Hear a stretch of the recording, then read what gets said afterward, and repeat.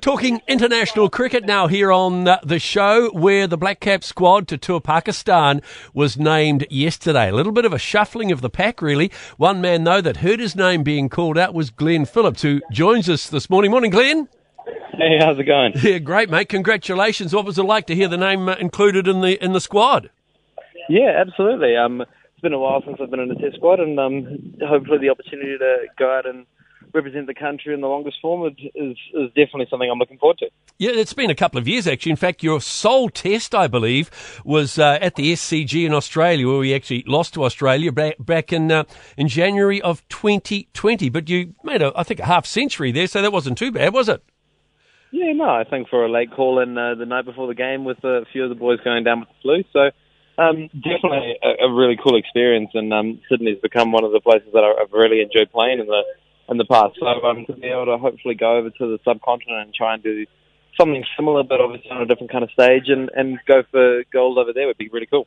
It's been a few weeks since the Indian series. I guess you've played a fair bit of cricket after that. So yeah, I managed to get a couple of games in for Otago, and also had some time off as well. We've been on the go for a little while, and as much as I really enjoy the fact that we've been on the go for so much of the time this year, a little bit of a break and to get out and see the friends and also spend time with the family has been really good. I suppose you've got to make the most of it now, because you're off to the subcontinent pretty soon. Yeah, it's going to be a Christmas over there, and obviously the fiance's not too happy about us being away for Christmas, but at the end of the day, work is work, and we've got to do what we've got to do. That's dead right. So lots of cricket being played in 2022. How's your body held up? Yeah, my body's feeling really good. Obviously, being a batter and a spinner, it's a little easier on my body than probably the big fast bowlers. But I've found it really enjoyable, and I've done a lot of work in the gym and on my fitness to be able to cope with ideally the stress and the strain of going through games back to back, and it's come across really good this year. So I'm pretty happy with that. Will it be a big adjustment for you? I mean, a fair few T20 games and ODIs, so suddenly to adjust to the longer form of the game in Pakistan, will that be a big adjustment? I don't think it's going to be too big of an adjustment.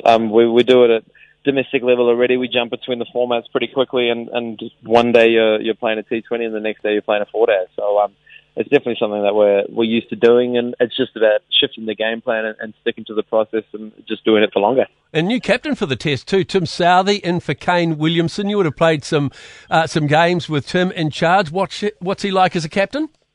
I really enjoy him. He's a really nice, aggressive captain, and goes for really hunts hard on and puts pressure on the opposition. So I think the way that he's going to produce his form of leadership on the Test arena is going to be really entertaining.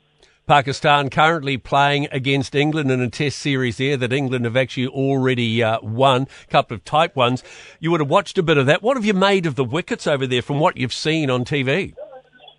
I think England have really come out and made the wickets look quite good, which is, I think, really good for teams going over to Pakistan, knowing that there's the opportunity to take games to the fifth day and that wins are a possibility, not that they're just going to end up in draws. So I think it's going to be really exciting going forward and seeing what the two tests produce.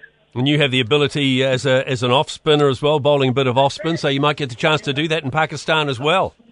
Yeah, absolutely. I really can't wait to get over there and hopefully get a few overs under my belt.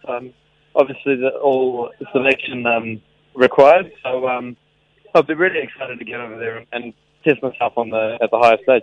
Fantastic. Well, all the very, very best. When do you fly out? I'm not actually quite sure. I think we might fly out on the 20th or the 21st. Fantastic. Well, all the very, very best, and we look forward to the series back home in February against England. Awesome. Thank you very much. Can't wait.